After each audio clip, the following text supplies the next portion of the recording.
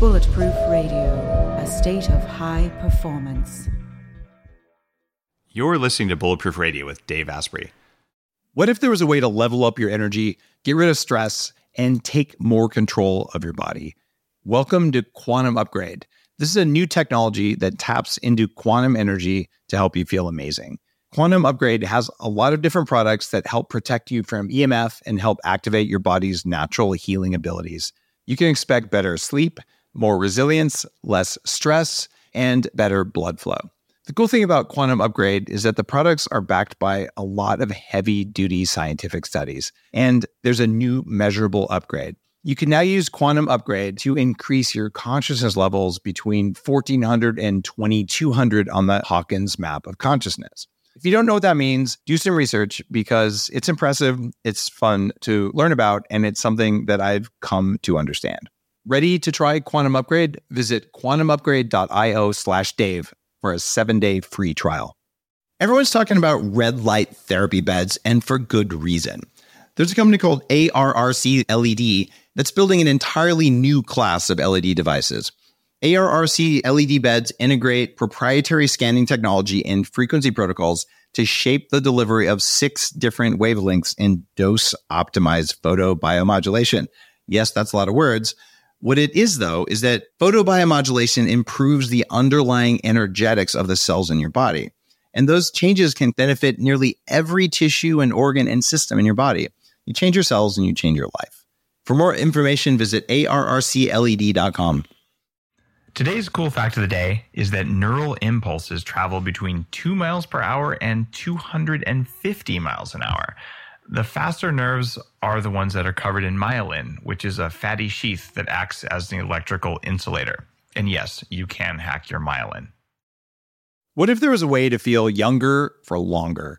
Well, there is.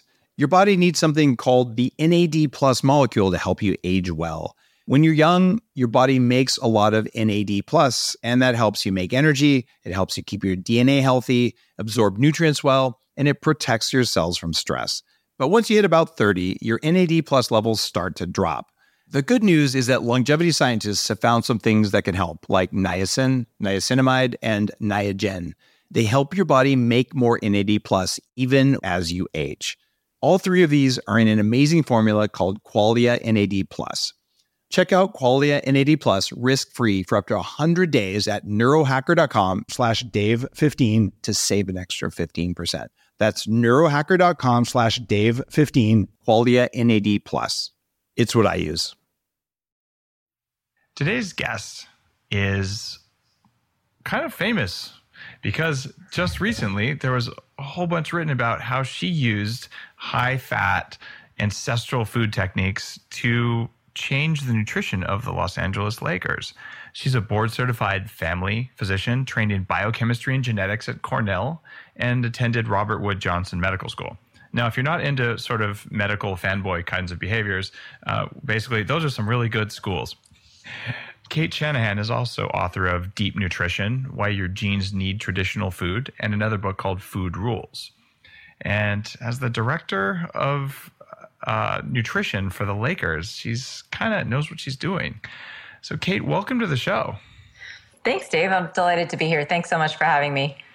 Bulletproof. Oh, awesome. It was amazing to see the article come out about what you're doing with the Lakers. I said, oh my goodness, I have to talk with Cate. So I appreciate you coming on the podcast just to share what you're doing. Thank you. Yeah, this has been a big project for us. My husband and I actually are both involved with the Lakers, and we have a whole team in Los Angeles that's constantly working to get these guys fed better. I've always been amazed how so many pro athletes fall into the pizza and beer sort of camp. I know I don't perform anywhere near the level I'm capable of if I live on any sort of diet like that. And there are so many, really kind of some of the star athletes who really do just do crazy stuff to take care of themselves.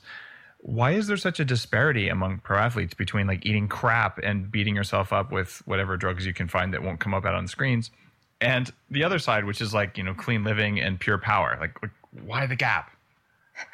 Well, it's a big question because there's a lot of confusion in the whole nutrition world about what's healthy because of that very discrepancy that you just described, that some people seem to be able to get away with complete bodily substance abuse.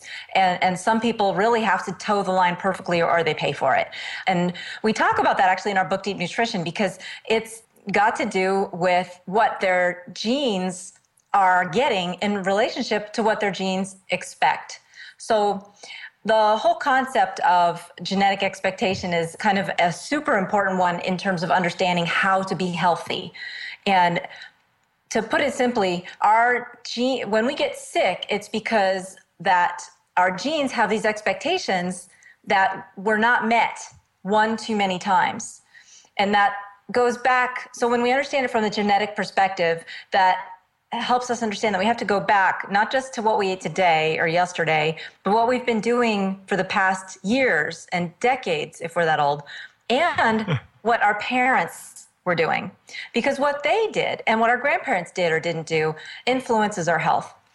And so when we have these star athletes that, they're 6'10" and perfect bodies and, 6% body fat, and yet they eat 24, the equivalent of 24 Hershey's candy bars a day as Dwight Howard did, it just doesn't seem to add up. You have to ask, well, how can it matter? How can what you eat matter if that's the case?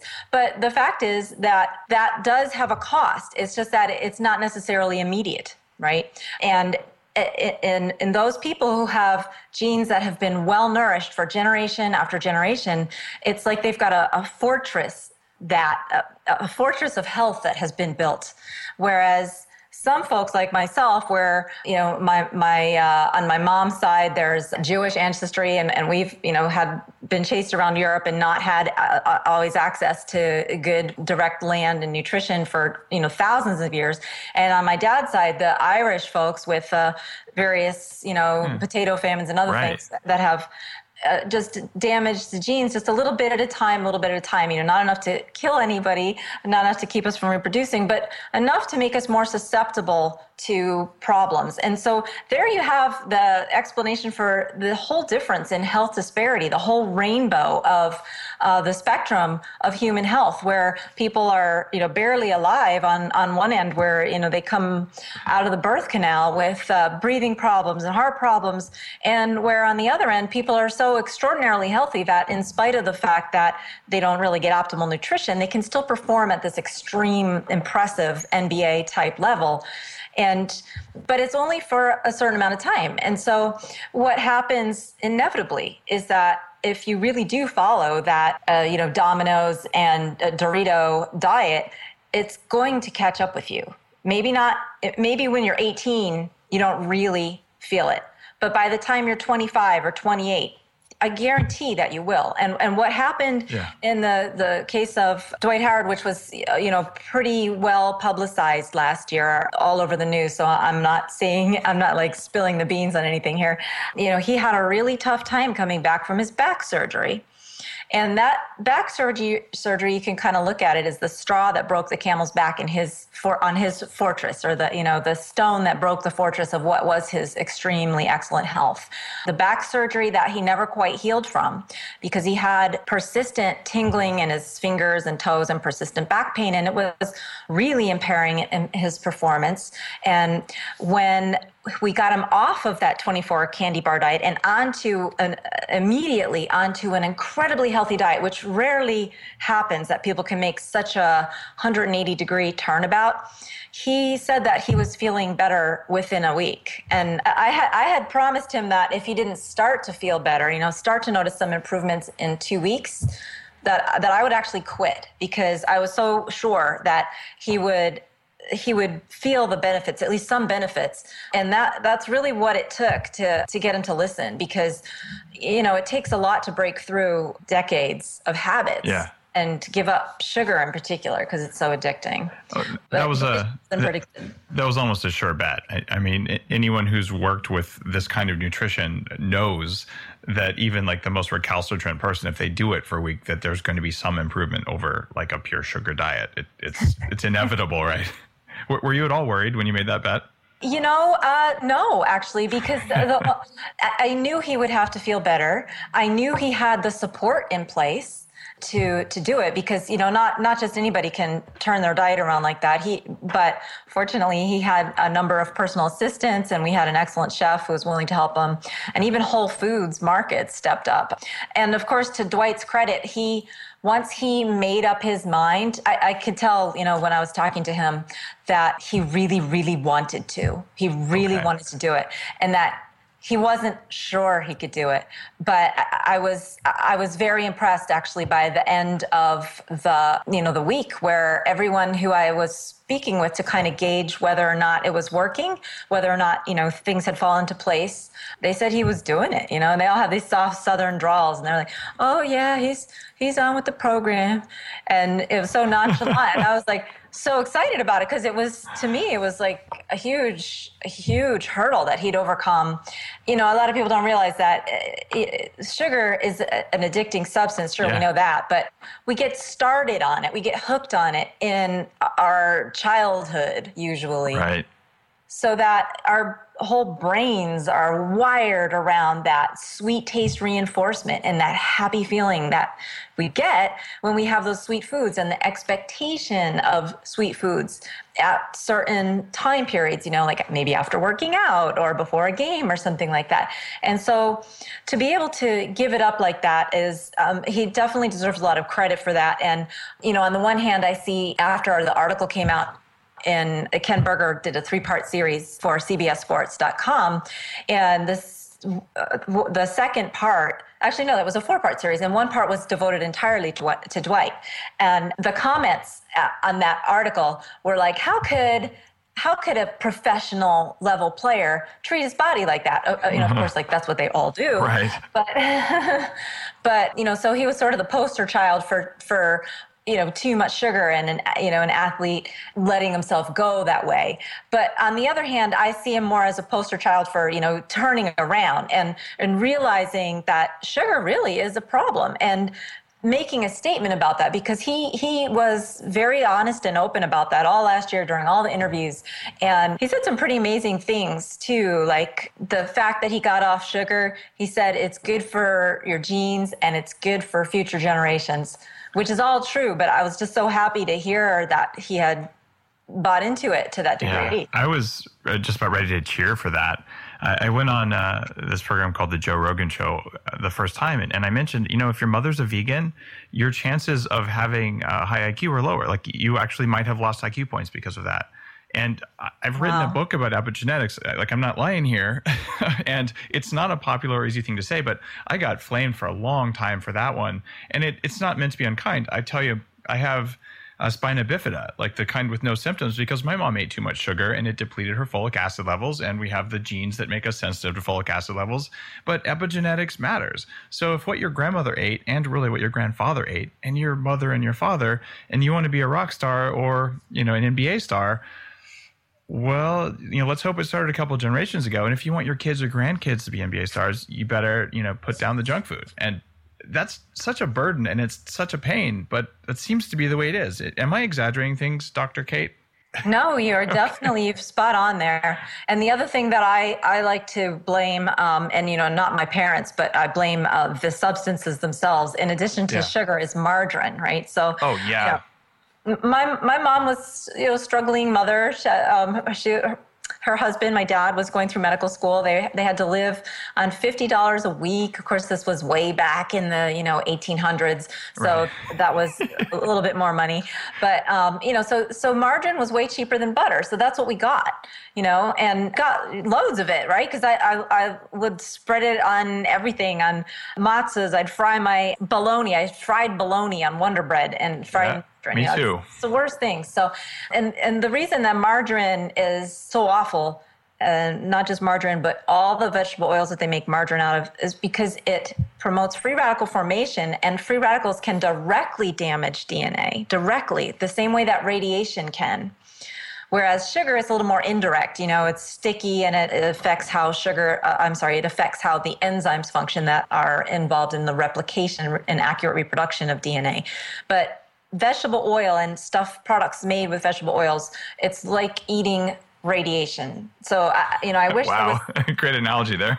I wish there was a Geiger counter that, could evaluate the ability of a food product to produce this sort of edible radiation effect in your body. Because if there were things like French fries and potato chips, they would be glowing like a little nugget out of Chernobyl. Well, there is a detector like that. It's a really sensitive one, and it's called your brain. And if you are used to feeling really good and you get into what I like to call the bulletproof state of high performance, but where you're in the zone, you're like, man, everything works. Like my skin isn't inflamed. I feel great and I can do what I'm here to do.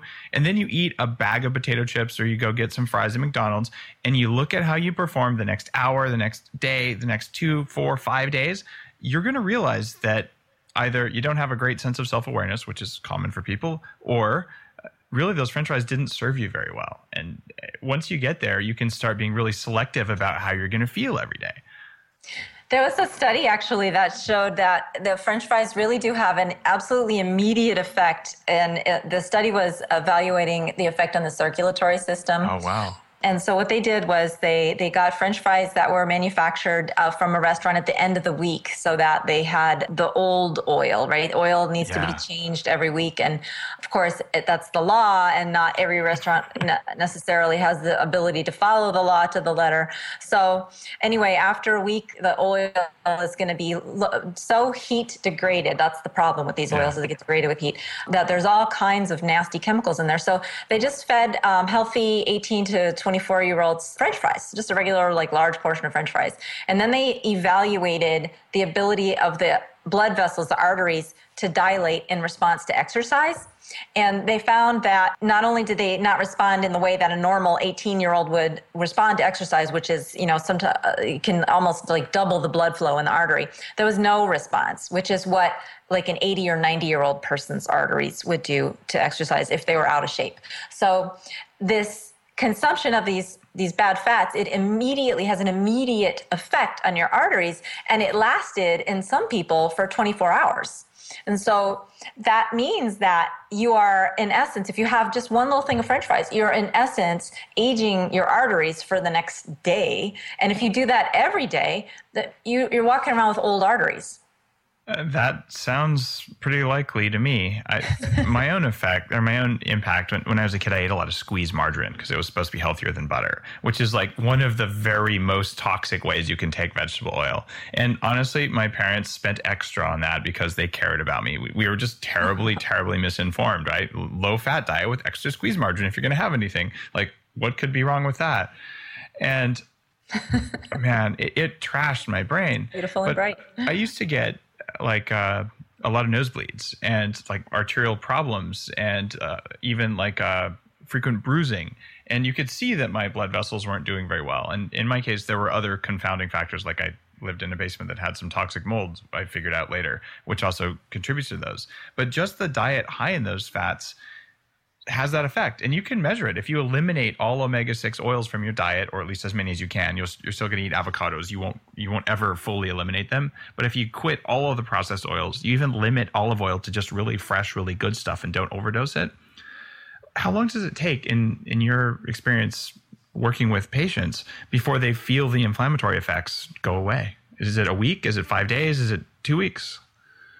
Well, it's all about momentum, right? With the genetic stuff. And so your body can recover, but it does depend on how much it's recovering from, how much of a mound you have to crawl out from underneath. And so if you have been really kind of abusing yourself for years, what I see is a lot of folks in their 60s and 70s who have been put on statins, cholesterol drugs, blood pressure medicines, sometimes diabetes medicines. Usually there's a heartburn medicine thrown in there. Mm-hmm. What I see is that their metabolism's very, very unhealthy looking. All the typical markers that we look at, the triglycerides being high, the glucose being a little high, the insulin being high, those numbers are all out of whack because there's so much damage. And you can reverse it, but it happens faster in some people than others just because of the fact that the body has to, in some cases, resurrect enzymes that haven't been used in decades, some of the fat burn enzymes that haven't been used. And there's a lot of cleanup that has to be done to you. But one of the first things that you will see improving is the triglyceride level. And then there's a lag, and the HDL, that can take 6 to 12 months to come up. If somebody is at that point where they're on all those medications and they're in their 60s or so, that can take, a full year to come up. And it's a year of, you don't have to be an angel with your food, but you just have to really avoid those vegetable oils, get your sugar and carb consumption under control, get plenty of antioxidant vegetables, and be a good exerciser too, and get some decent sleep. Now, when people first go on the Bulletproof diet, which has a lot of commonality with your recommendations, it's, high fat, no fear of saturated fats from clean, undamaged sources, butter in your coffee, all about that, right?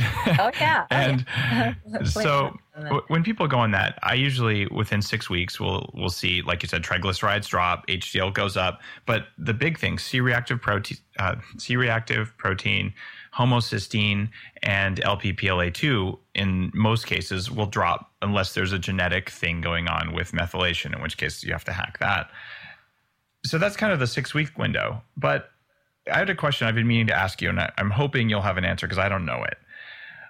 I've noticed that when I first started doing this years ago, and really when I first got into Bulletproof coffee, I was doing like 5 or 8 tablespoons of butter in my coffee. I just loved it. I could not get enough. I'd add the MCT oil, and then I upgraded it to brain octane oil. And I just put it in there, and I'm like, just give it to me. And if I went a day without butter, it was like a day without sunshine. I was unhappy. But after about 2 years of that, I went down to 2 tablespoons. I just felt like my body's just urgent demand for butter went down. I'm still a high butter consumer, but on an average day in all of my food, I might have like 4 or 5 tablespoons instead of like 10 or 15. Why, after a year or two, did I downregulate my just rabid desire for butter? You didn't need it as badly. So that's a really good question. It's just like if you're deficient in something and you replete yourself, it's like taking vitamin D. If you start out with a vitamin D level of 9 or some sort of basement number like that, and then you take massive doses of vitamin D, you can get your vitamin D level up in 3 months, and then you don't need those massive doses anymore. So you are just exquisitely sensitive to what your brain really wants. And, I find that it's possible for people to sense what they need, and I'm always very impressed when people give me stories like that where they're like, I just felt like I didn't need it anymore. And that's so important because your body, like you alluded to, your body and how you feel are the best markers of what your body is doing and how it's feeling and, what you need. You just have to free it up from any kind of addictions that would blind your ability to be sensitive to that. So that's one thing that yet another benefit of getting off sugar is that you don't have that like mental, oh, just give me a little something sweet, always buzzing, at least not as strongly. I'm sort of a recovered sugarholic and I still get that buzzing sometimes, but it's a lot less than what it usually, or what it was. And I recognize it for the devil that it is. So I'll pay attention to it. I've found that when I cut my sugar consumption radically, I lost a lot of the cravings, but they didn't go away. When I increased the fat, and particularly the brain octane, the sugar cravings went down even more. And now the biggest trigger for them is when I eat foods that are lacking in quality. And my understanding of the biochemistry behind that is that, when you eat something, say a mold toxin, which is much higher in some types of foods than others, for instance, in some coffees versus others, that depending on how long it takes those toxins to make it to the liver, when they're in the liver, and the liver's like, okay, I got to do something with these. What do I do with them? Well, I'd like to oxidize them. What's the fuel for oxidation? It's glucose. So all of a sudden, it'll grab on to what's available, and it's probably low if you're eating right, in the blood, and it'll push your blood sugar lower than normal, which can trigger a food craving in and of itself. Have you come across that line of reasoning? This is what I'm putting in my new book, but I'm just asking a few experts about that ahead of time because it's very predictable for me in my own awareness of food. And I'll measure it with laboratory results to say this stuff has toxins in it, this stuff doesn't when I eat this, or this is 2 days old and it's slightly off and bam, there come the food cravings back. Yeah, I don't know exactly what the cause could be. Like what you've suggested makes sense. Another thing that could make some sense is that if your liver is busy dealing with these toxic molecules, then maybe there's some things that it should be doing, like, stuff that has to do with hormones that you could feel very directly. If your levels of various hormones fluctuate, you can have energy drops or mood changes. Like thyroid or cortisol, something like that? Yeah, thyroid or other sex hormones, or even just the liver is involved in the metabolization of amino acids into serotonin and other brain peptides and stuff like that. And so it's what you suggested and this are not incompatible with each other. It's just the liver's busy dealing with this toxic stuff, and it can't really be busy doing the normal housekeeping that it's supposed to be doing to keep us feeling good. Okay, that makes total sense. The liver has a lot of jobs, and one of the other things that particularly I wrote about in the Better Baby book was environmental toxins place a load on the liver and the kidneys, and they affect our brain functioning. And if people are getting exposed to, say, lots of BPA, jet fuel, say when you're maybe a professional sports team flying all over the place, and just all the crap, anti-flame retardant things in beds and whatever else, how big of a load do you think that's putting on the livers of, say, pro athletes or the rest of us? And is that something that we can address nutritionally or with supplements or medicine? Like, is it even of concern for performance? I'm sure it's a concern for performance. It's kind of one of those things that that's just a drag down on the body. And because it's so multifactorial, it's going to, like you said, all those different objects, right? You've got the water bottles and the plates and the utensils and the jet fuel and all these unavoidable things with different chemicals, right? So for me, it just kind of highlights the importance of making sure that you I like to keep things as simple as possible, right?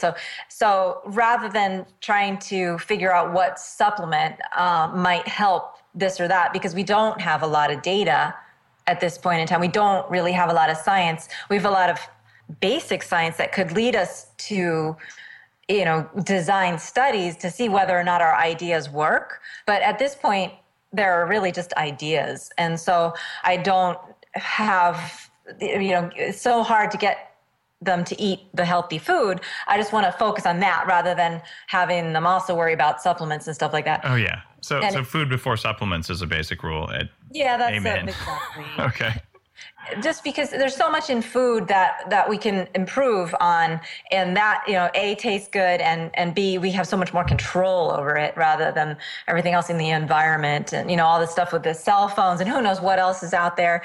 But it does just get to what we really need to do is have the off season be as restorative as possible. And, that's a whole different ball of wax, because a lot of the players aren't even with the Lakers anymore in the off season. And of course they're not at the practice facility and all this, but a lot of them do invest their own time, energy, and get, specialists to help them with better sleep and, massage and all those kinds of things that help restore, because toxins have been with us for a long time. That's why we have livers partly, because the liver has the technology to break down stuff that plants put into plants so that we don't overeat the plants. So we just need to make sure we get plenty of sleep and all the basic vitamins and good exercise and good air and good water whenever possible. I couldn't agree more. I've been doing work lately with more rock stars, actually, like Hollywood people, and some nutritional sorts of things and just around performance. And I found that taking things like activated charcoal with certain types of food, that they feel better, they have more energy, or upregulating the amount of glutathione in the body, and using food plus supplements, particularly when they're on a touring schedule. When they're just riding on a bus for 4 to 10 hours, playing in a smoky club all night, getting on a bus and doing it again and again and again. That just shoring up the antioxidant defenses with supplements in order to have the energy to put it out on stage, it matters. But from a pro athlete perspective, and I'm just kind of guessing at parallels between what pro athletes do versus what pro rock stars do. But I mean, is is there some subsegment of the Lakers or some other teams that you've come across where supplements are a major thing, or is it sort of they're not NSF listed, it's not okay, it's not cool? Like, what's the status of supplements in pro sports from what you've seen? Well, most of the supplements are centered around like muscle building, like the creatine and branched chain. That's mostly what is heavily pushed on them, right? They get big boxes of the stuff sent to them for free, and so that's most of what they get. And then in terms of the supplements that we actually want, for us, since we do have the luxury of having a fairly extremely excellent diet, the supplements are down to a minimum, but we handpick those pretty carefully. But as far as like performance enhancers, that really just goes back to the muscle, protein powders and muscle building, and some with the fat burn and stuff like this. But it's not part of the program that we're doing. It's what I've seen other athletes being interested in, asking about, and having pushed on them just because there's so much of it out there. Got it. Yeah, there's just like an incessant drum of supplements that are pretty similar out there, right? And there's also the risk, like, if I take this, will it flag me in some blood test somewhere, and then all of a sudden, my career's in jeopardy, even though like all I did was take my creatine or whatever it was. So I know that there's a level of sensitivity. I've also been talking with some of the MLB guys lately, and it's just tough for them to know, okay, I can eat a food, and the supplements, there's just a little bit of fear around them. So yeah. All right. That makes sense. Then there's a couple other things. In the article, I think it was on ESPN, about how you were working with the Lakers, you said something that stood out. And you said that you wanted the players to get out of using the mindset of food as fuel. And I translate that to, calories aren't important. It's not about the number of calories. It's about the composition of the calories on the Bulletproof diet. Why do you say don't use food as fuel? Well, that kind of gets you into the wrong mindset. If you're thinking of food as fuel, you're thinking of just sort of what kind of junk can I throw into the fire to burn so that I have energy, right? That's where this comes from. And we do need energy. We have to make special considerations around getting energy for athletics, but our bodies are built out of recycled, compounds from other beings. And we can't just have that be sugar, for example. There's very little of our bodies is actually manufactured out of glucose. Most of it is much more complex molecules, and we have to have the information in those molecules. So I guess this gets back to the idea that we talk about in our book a little bit, where back in the late 1800s, right about when I was born, the first cookbook that talked about this sort of stuff came out. It was Fannie Farmer's cookbook. Yeah. Fannie Farmer is now known only mostly for candy, but she was actually a full-fledged culinary artist back in the day. And in the beginning of her book, she talks about how they recently discovered that, the human body is composed of proteid and carbohydrate and lipid substance. And she went ahead to break them down in the content that they've discovered in human beings. And then she said, based on that, we need to eat these three things. And that was the end of that. And so as if to say that as long as you're doing that, your body's going to be just fine. But the food that we eat is actually, it's so much more than that. And just to give you a concrete example of what I'm talking about, milk, right? The first food that most of us get. When milk fat globules are manufactured in the mammary gland of any mammal, humans, cows, it's wrapped in a double lipid bilayer. So a lipid bilayer is a membrane, and every cell in our body is wrapped in one of those. Well, these are wrapped in two just because of the topography of how it has to exit the mammary gland.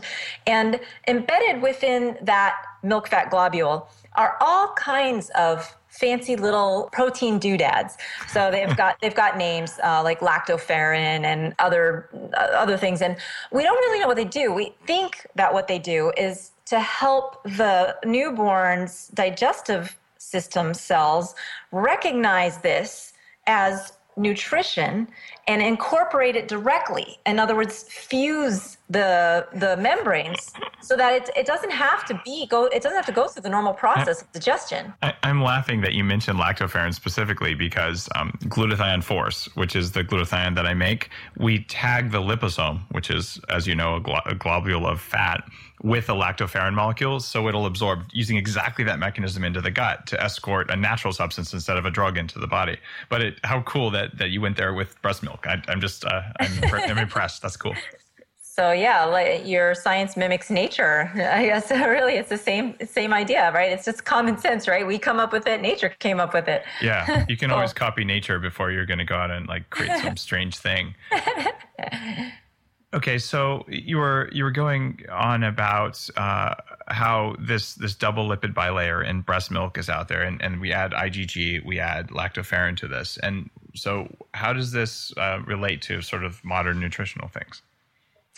Well, it doesn't, because modern nutritional dialogue does not include any discussion around the potential information that is lost when we process foods. And I guess that's not truly accurate for me to say it doesn't relate. It does relate, because that's part of the problem. And that's why you have specialists, in nutrition saying there's no difference between pasteurized homogenized milk and raw unprocessed milk. Well, we know there's a huge difference. It looks different under a microscope. We've done different things to it. That bilayer is there. That information is gone. And when another element of the information in milk that I just happen to know a lot about milk because it's a big part of chapter 7 in our book where we talk about the 4 pillars of world cuisine. But we talk about raw being one of the pillars and raw milk included. Yeah.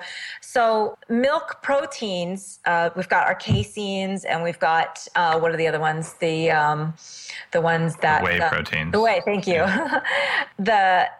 Those are designed to do different things to the calf, right? So the whey protein gets absorbed more immediately because it doesn't coagulate. The casein gets absorbed later on when the animal's perhaps asleep. And the intelligence behind the whole system is completely destroyed when we process milk. And so that you have casein interacting with calcium in ways that make all the protein in there less valuable to the body than it was when nature manufactured it. So for someone listening to this, maybe driving their car, they're thinking, okay, I can give up milk, I can drink industrial milk, maybe organic industrial milk that's been heated and homogenized, or I can find someone with dreadlocks and buy grass-fed raw milk the same way that I do. What would you recommend they do? I recommend you do whatever it was within your comfort zone and doesn't take you too far out of your neighborhood, honestly, because it can be a stress, hunting down this stuff. If you can't get, raw milk and you want the same kind of quality, you can do pretty well there's raw milk cheeses, those are legal in pretty much every state, but those can be hard to find too. And so yogurt is kind of like a good compromise because even though it's manufactured from pasteurized milk, not always made from homogenized milk, the bacteria that ferment the milk into yogurt, which is thicker, it has different amino acids in there, it has different sugars in there, it has different vitamins. It sort of upgraded the value of that processed milk and gets you closer to what your body really wants. So if you can get a good organic yogurt, Stonyfield, to drop names from my former neighbors in New Hampshire when I lived there. They're centered in New Hampshire. Stonyfield is great. Organic Valley is another great brand. And those are available in every health food store. And those are not grass-fed though, right? Those are fed grains and I mean, aren't they're missing CLA? You're okay with non-grass-fed dairy as long as it's yogurt? Yeah, I mean it's a compromise. It's not like something. If somebody wants the best of the best, that's not going to be what I recommend. But if you want something that's better than like a protein powder or okay, I see. Okay, I have the idea of a spectrum in the Bulletproof diet, and it's the same thing. Would I recommend if you're going to have dairy, have yogurt before you have skim milk powder? Oh, for God's sake, yes, 100,000%, yes.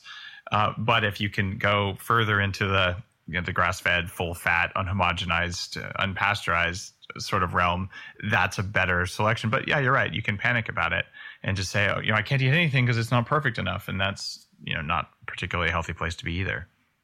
Right. Yes. Because then you're just going to go back to doing what you were doing before, because it just becomes too stressful to try to, improve everything at once. Gary Vee, the trainers for the Lakers, he has this phrase, which is chock full of wisdom and applicable to many areas of life, which is baby steps. Yep. Right. So we've tried to do that for the players because, for them to go from nachos and fried chicken wings to a charcuterie tray, even just pronouncing the word charcuterie, that didn't really feel like a baby step to them. So we had to do that in the context of doing everything else gradually. And so we get there, but it takes a while, and we give them a lot of stuff that's very familiar, just a better version of it. Like we do have, deep dish pizza on the plane, but it's made with healthy cheese and everything's organic and olive oil instead of whatever kind of junk you'd get from Domino's. So I noticed that you do have gluten and, some other sources of dairy and things like that, even in recipes on your website. What's the rationale? Is gluten one of those things? Well, I guess it's better you do it right with gluten versus doing it worse with potato chips or something, or is gluten something that you're okay with? Well, yeah, so gluten is the protein component in wheat and a lot of other grains. And I think when we talk about gluten being bad for us, I feel like there's a little bit of maybe too much fear surrounding it, so that when people are trying to enjoy their sushi, they're not going to have Kikkoman soy sauce on it because it might have traces of gluten in it. And again, we have to do what's reasonable, and we have to do what makes sense, I think, to not just science, but also culture. And we don't want to ostracize ourselves. Yeah. But the bottom line is that I think when people go gluten-free and feel better, it's not because in a lot of cases, it's not because they've cut out the gluten molecule, which is really an innocent bystander in all this. The problem with our grains is that we process them, right? Whole grains are what people consumed until very recently, because there was no technology for milling. It requires a lot of force, energy that could only be delivered in, mills were people who were millers back when in the day, before I was born this time. 1,000 years ago, they were rich because milling was a high-tech intervention, and that's crushes the grain. And Andrew Weil helped me understand this. Andrew Weil runs a website called Weil.com. Yeah, he wrote about Bulletproof Coffee a while back. I was kind of stoked. I was honored. Like Andrew Weil is like a maven and like an old school guy who knows about health. So yeah, I respect him a lot. Yeah, cool. So he's been studying nutrition from his perspective for a long time, for maybe 3 decades now, and he has, I think, a good kind of solid stance on where the trouble comes from. And really it comes from the processing. So nature doesn't make poisonous foods except for those poisons that it intends as immediate deterrents, right? Nature never intended for celiac disease to come around. That is a disease that develops, it's a chronic degenerative disease. It's not going to keep people from eating gluten or from eating wheat, right? Because there's no way for the person to make that connection. It doesn't make him feel sick, right? Yeah. So when we crush the grains and we take the layers that nature intended, each with its specific design to preserve the germ, to sense the temperature changes, to sense the water changes, to physically change in response to changes in the environment. That's what gluten is supposed to do. It's not this molecule that's this like time bomb out there waiting to try and kill us. And the only reason it acts that way for some people is because we process it. And when we process protein, alter them, when we consume these altered proteins in a pro-inflammatory environment, our body makes antibodies to them. So that's one of the main ways in which gluten is harmful to people. There's other ways that we can go into that have to do with, leaky gut and all this sort of stuff. But really lots of proteins can do that, not just gluten. So lots of them can, but don't gluten and casein have like an 8 amino acid sequence that tends to be cross-identified with 7 different types of tissues, including like the lining of your arteries, your brain, your joints, things like that. By the way, I reversed my Hashimoto's by avoiding gluten scrupulously and avoiding mold toxins at the same time. 0 antibodies to it. Yes, you're absolutely right. But the reason that your body made those antibodies was because it made a mistake. It's not supposed to. There's other proteins out there in the world that could cause and do cause those same kinds of reactions. But your body's supposed to recognize that it made an antibody that is A, no longer needed to fight off an infection because there was no infection, and B, is attacking its own tissues. And so there's something called, what is the term? It's antibody deletion. Immune tolerance, that's the term. Right. So when you become tolerant to something that you were formerly, you had an allergic reaction to, that's because you formerly had an antibody to it, and then your body can actually delete that antibody. So it remembers to stop making that antibody, to no longer make it. And that needs to happen in order for... And that happens in the memory B cell. And is there a way you recommend for people to suddenly become not gluten intolerant? Well, I don't know that it would be sudden. Okay, to gradually become. I mean, there's lots of people who would like to eat pizza again. Like, absolutely. spill the beans here. Once you probably need to, I think it's essential to eliminate the allergen, right? So whether you're allergic to wheat, gluten, or other proteins in wheat, or milk protein or other proteins in milk, or eggs or peanuts or whatever it is, you need to eliminate that for a period of time, probably 6 months. And you also need to eliminate other things in your diet that are going to promote inflammation. So this is where we get back to the high sugar intake and the vegetable oils, because inflammation in your intestine is where your immune system first starts to make mistakes.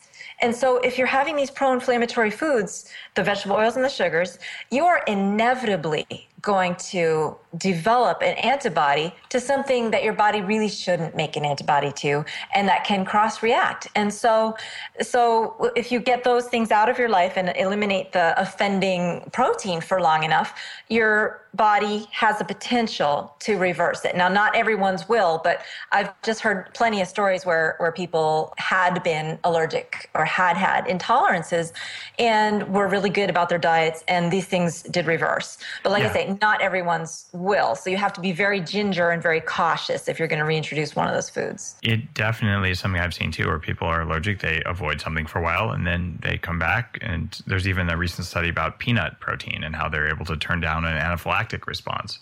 But there are also studies with gluten where they talk about in people without celiac, without an immune response to it, where it lowers cerebral blood flow. This is particularly gluten and gliadin together. And I reached the conclusion where gluten doesn't have a place in the very highest performing diets for people out there. This is my conclusion. We may end up disagreeing at the end of the day, which is totally cool. But that there are some people who tolerate Kikkoman soy sauce much better than others. But if you're one of the people with an immune reactivity, you have to religiously avoid it. And if you are one of the people who tolerates it, it will not benefit you more than eating a piece of grass-fed steak. So if you're going to pick a protein, you might as well eat a pastured egg or a piece of grass-fed steak or something else like that when you have a choice. And if you're starving and all they have is biscuits and you're not going to eat for 3 more days, like load up on the biscuits. By the way, that goes if you have an immune intolerance too. You're starving, right? Like it's better not to die and be inflamed. Absolutely. And you know what? I should mention that on our website, we have under Watch Dr. Cate on video, we have a video about this whole process of immune tolerance with a little cartoon version of the white blood cells and the antibodies that helps people. It helps to illustrate exactly this sort of complex discussion that we're having here surrounding immune tolerance. I mean, it's pretty high level stuff, but it's a 5-minute video and we have cartoons in there. So all right. We'll link to it in the show notes so people can find it. There's a couple more questions I want to ask you. I know that you've got to get in a couple minutes. Number 1, intermittent fasting, good or bad? I think it's absolutely a huge, potentially beneficial tool to have in your kit box. And the reason has to do with all the research that we've seen surrounding it, and B, just the fact that we know that there would have been times in our ancestral past where food would be limited and we would have to go unwillingly through periods of hunger where we live off of our fat. And that's why we store fat too, right? Is so that we can go through these periods of hunger where we live off of our fat. And so presumably there's all kinds of resets, metabolic resets that can occur when you do something dramatically different like that. I see it as a kind of like, we talk about cross training with exercise. You want to do like aerobic cardio endurance. You want to do high intensity interval training. It's the same kind of variety with nutrition and diet surrounding meal timing, I think is beneficial as well. Okay, that was a super clean answer. We totally see it the same way. I found intermittent fasting for me was transformative, and the fact I can fly somewhere for 10 hours and just not care about food is so liberating. It's amazing. Yes, absolutely. And the second to final question is about collagen. What's your take on collagen, bone broth, the importance of eating collagen?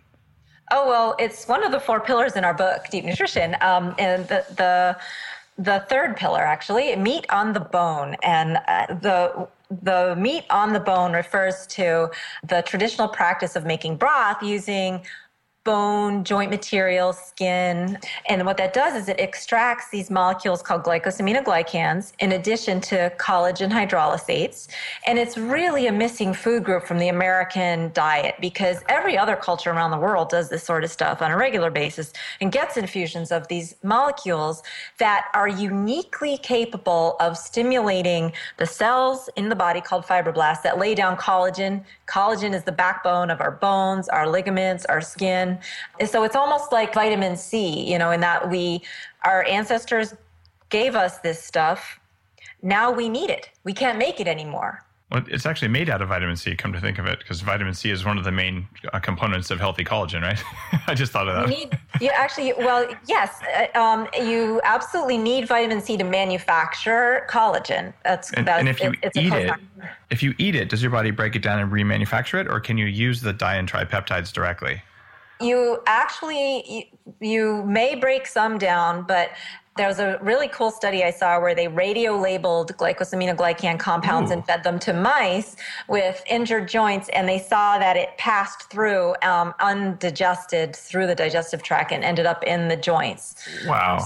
Yeah, pretty cool. So I don't know if you've checked out the upgraded collagen, but we do a skin-based collagen from grass-fed cows that's enzymatically processed to keep the peptides intact for the reasons that you're just discussing. And it's something that I put in my coffee about half the time because it doesn't have any real flavor. So you just put it in with the butter, and all of a sudden you're like, bam, like bone broth coffee is gross, but this stuff tastes pretty good. By the way, I have tried homemade bone broth coffee only once. It was truly horrible. You will put anything in your coffee, won't you? Is there anything you haven't put in coffee? Except liver. That was just not okay. I've done a raw liver smoothie, and that was the most horrible thing I've ever had in my life. But I did finish it, except that one string that got caught. Anyway. All right. There's a question that I ask everyone who's been on the show, Dr. Cate. And it's, what are your top 3 recommendations for people who want to kick more ass? So if you care about performance in your life, what do you have to teach them? Not just from your book, not just from your practice, but everything you've ever learned as a human being. Give us the 3 most important pieces of advice. Okay, well, breakfast is the most important meal of the day to not screw up, right? So don't have carbs for breakfast. Yay. You don't necessarily have to eat breakfast, but your first meal of the day should not be carb rich unless, it's after exercise. That's the second point.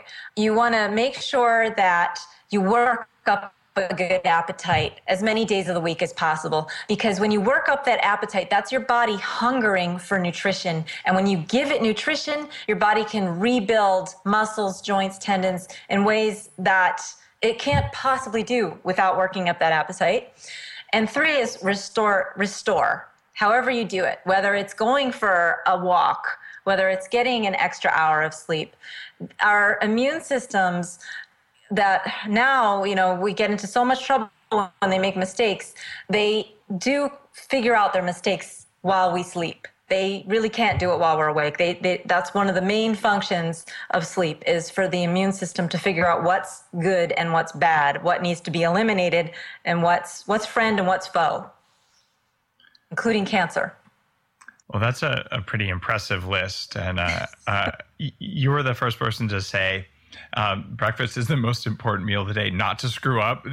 I mean, I'm always telling people, what? You gave your kids carbs for breakfast and you want them to perform at school? Like, stop that. My kids are eating eggs, bacon, and butter for breakfast and drinking a little tiny cup of Bulletproof coffee. And they're like, snacks? Why would we have snacks? It's only 10 o'clock. Like, it's just, my son's 4, but look, really, they have snacks for social reasons instead of for I'm crashing and I'm going to misbehave reasons. So it's so cool to hear you say that. So if you're listening right now and you got that piece of advice, don't eat carbs in the morning. Amen. Like, that is such an awesome thing to reach the top 3. So Dr. Cate, you know what you're talking about. That's all I can say.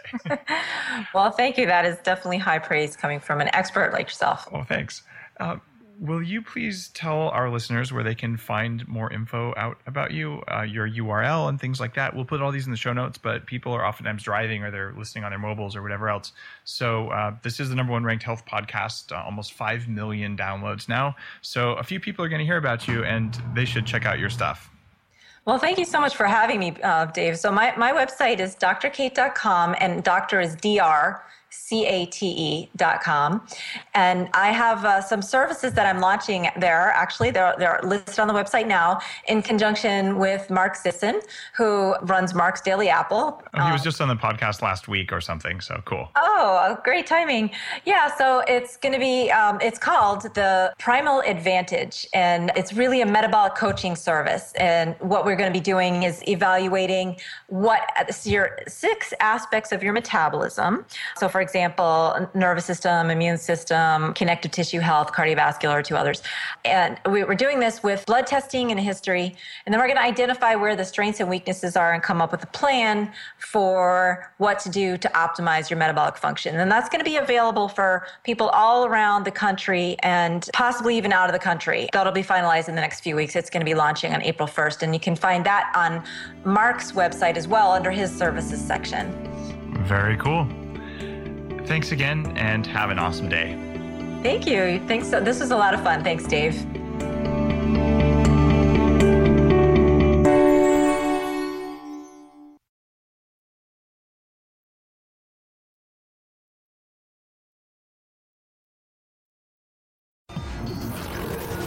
The Human Upgrade, formerly Bulletproof Radio, was created and is hosted by Dave Asprey.